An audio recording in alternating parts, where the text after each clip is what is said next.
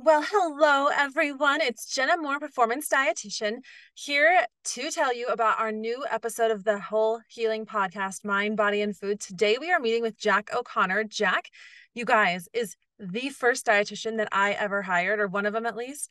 And he has been with me through Inc. this entire time. I cannot tell you how blessed I am to know this human being. He is such a driver. He is one of the most phenomenal sports dietitians I've ever met, ever. And he's innovative, which is what I really love about him. He talks about ashwagandha. He talks about herbal supplements to help with athletes. He really passionately cares about his athletic population. And so today we're talking just straight up sports nutrition. And so if you're in for like the latest cues and the latest tips on sports nutrition, this is a really good podcast to listen to. And I hope you enjoy. All the love. The Whole Healing Podcast. Healing through nutrition by connecting your mind, body, and food.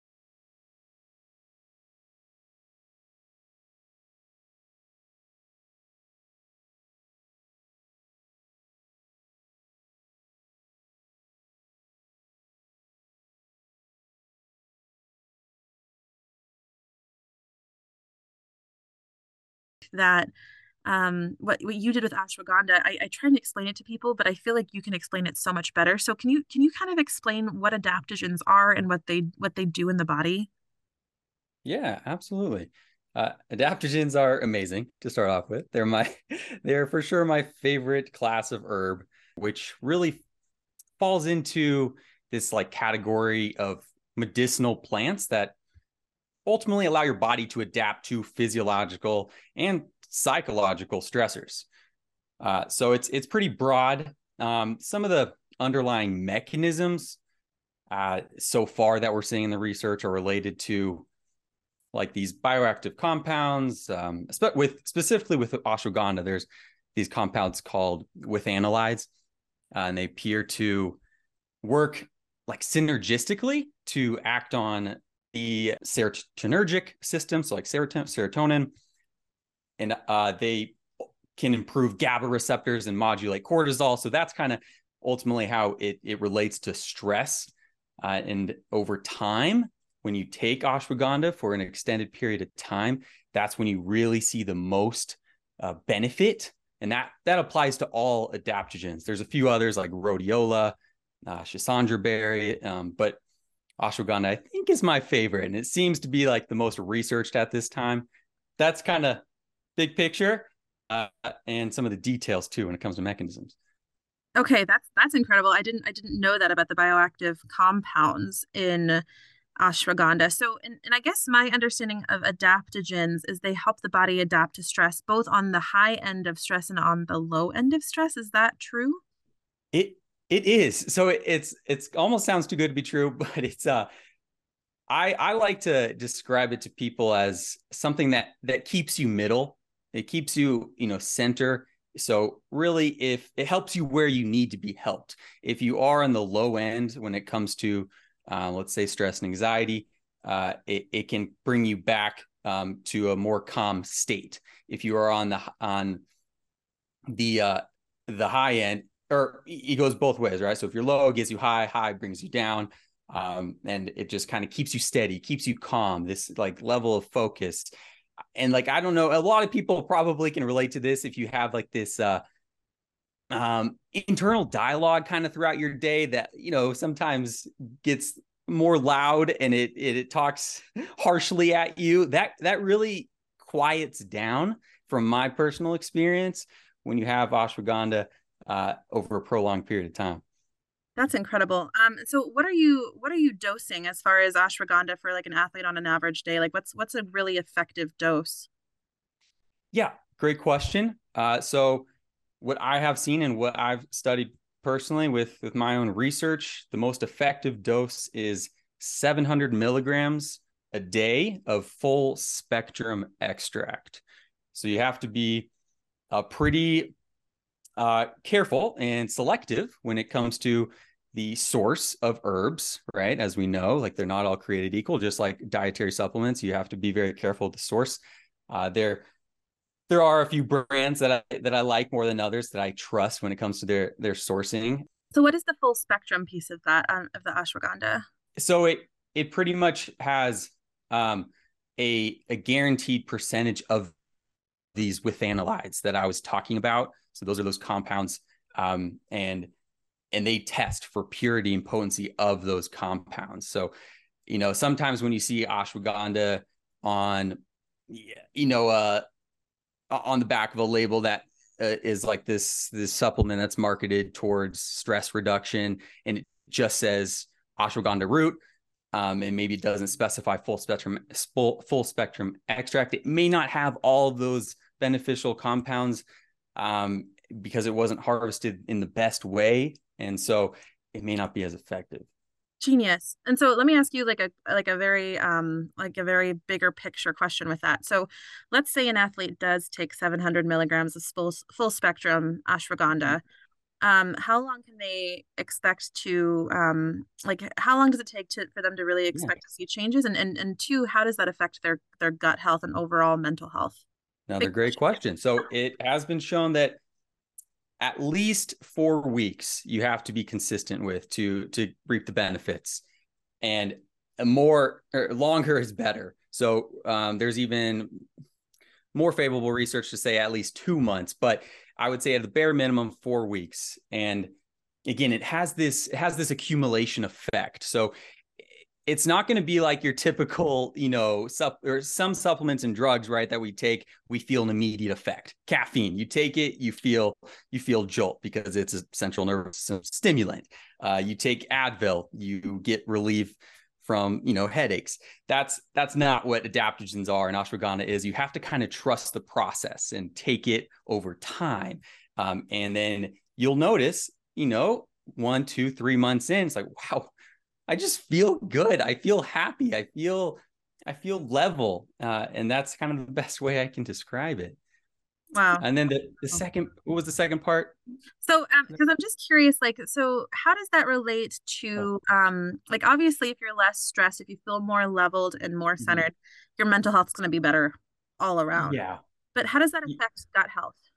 I do know, uh, you know, some herbs can pretty much like almost act like a prebiotic in the body, and so they can eventually go through the series of, you know, it can release metabolites in the gut like short chain fatty acids, which can then play a role on our mental well-being and like release of certain hormones. I just don't know for sure if ashwagandha's role with that.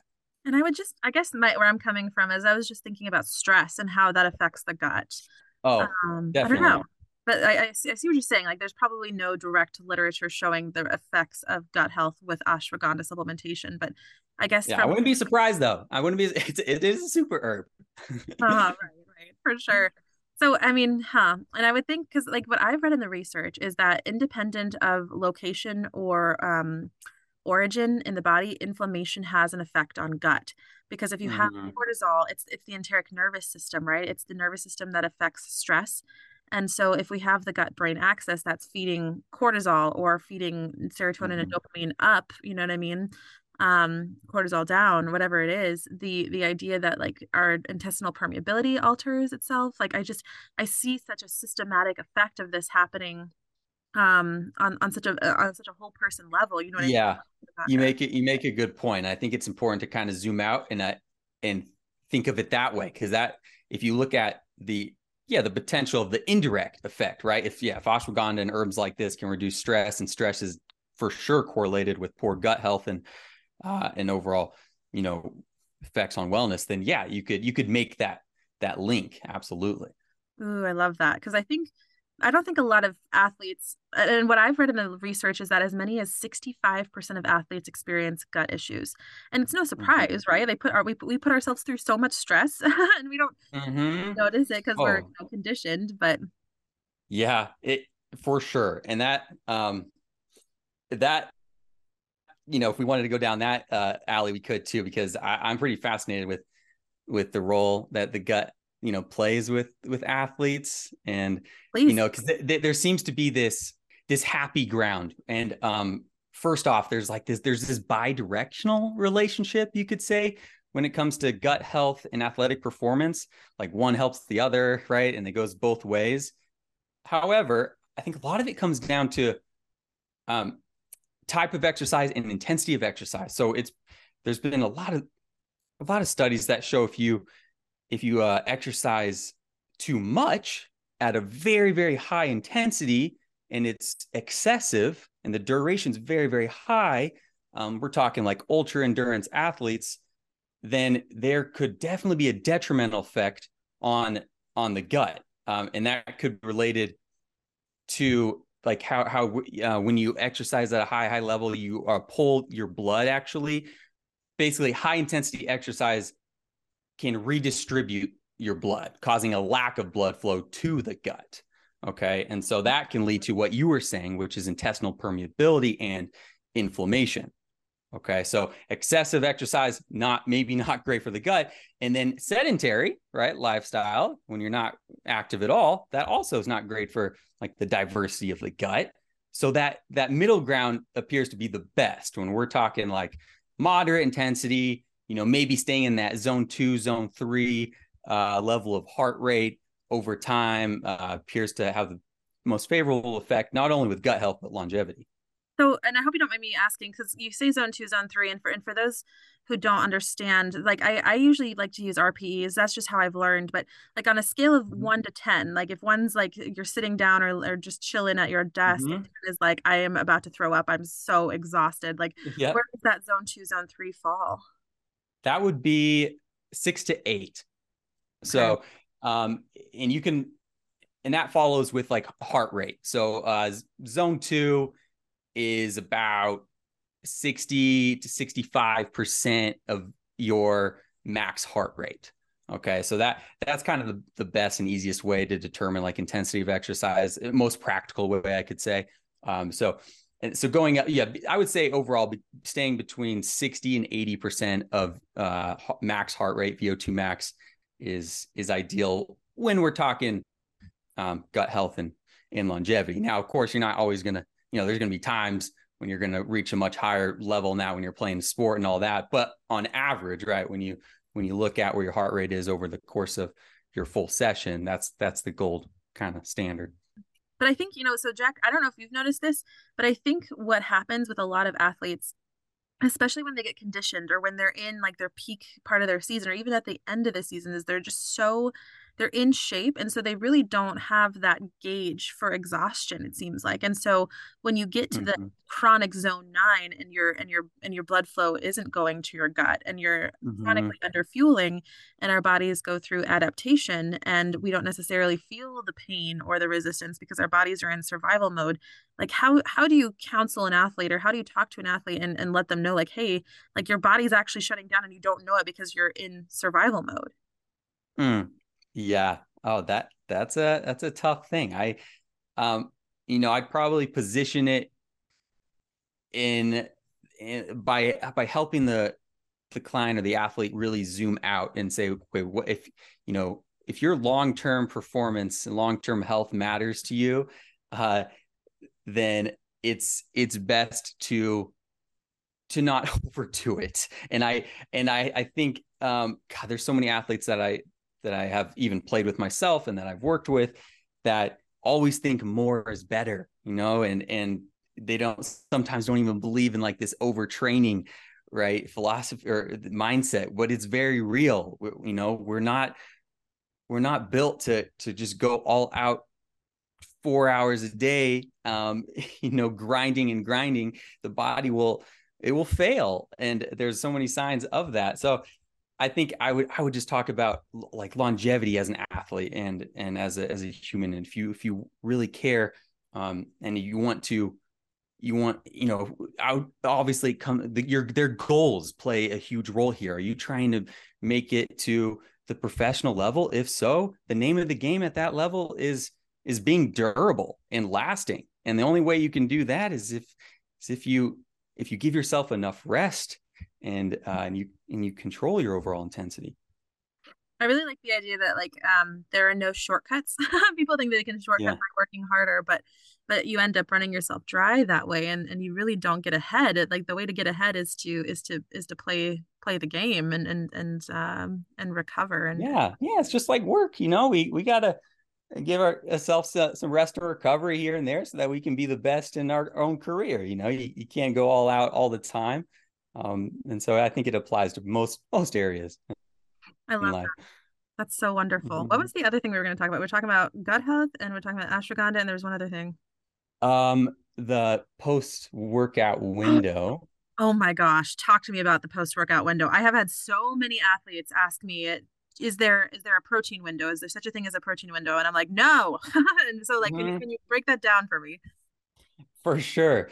It's a hot topic, and it has been honestly on for decades. It may be the most researched area, or at least most talked about, when it comes to sports nutrition, is what do you have after your workout? Is there really this anabolic window of opportunity? And the short answer is kind of, the truth is that it definitely depends on your frequency, intensity of exercise, in addition to your overall goals. But just backing up a little bit, so exercise, especially weight training and resistance training, stimulates muscle protein synthesis, which is that process that leads to building muscle, and it does this to the greatest degree immediately after exercise. And so in order to take advantage of that, to really maximize the effects from your workout and gain muscle, it's right, it's been theorized that you need this high protein meal within 1 hour finishing a workout, and if you don't have high protein meal within that 1 hour, your workout goes to waste and you're not going to gain muscle. And so that's not true, right? So I think basically you need to make sure that you have some available amino acids within this period. I would say a couple hours before, a couple hours after your workout. Amino acids, just the components of protein. So I think a lot of the research that has looked at this post-workout window and says okay, it's definitely best to have something within an hour after your workout. A lot of the subjects they actually looked at with that research entered the training session in a fasted state, directly from sleeping. They woke up, they did their training, they had their shake, and so they didn't have any amino acids in their system going into that session. So it makes sense that they would see this anabolic favorable effect when they had protein right after their workout. But now they're starting to look at, okay, well, that begs the question, what does it mean if you had protein in your meal beforehand, right? Most people have some protein in their pre-workout meal. Of course, you don't want too much. And so overall, it seems anabolic effect of a meal lasts about 5 to 6 hours. So if your pre-exercise meal has some protein in it, and if that was a couple hours beforehand, you're going to be able to use those amino acids to pretty much take advantage of that muscle protein synthesis. And that's going to be helpful. And then if you have some afterwards, that's also going to be helpful. But it's not essential to have protein high amounts right after.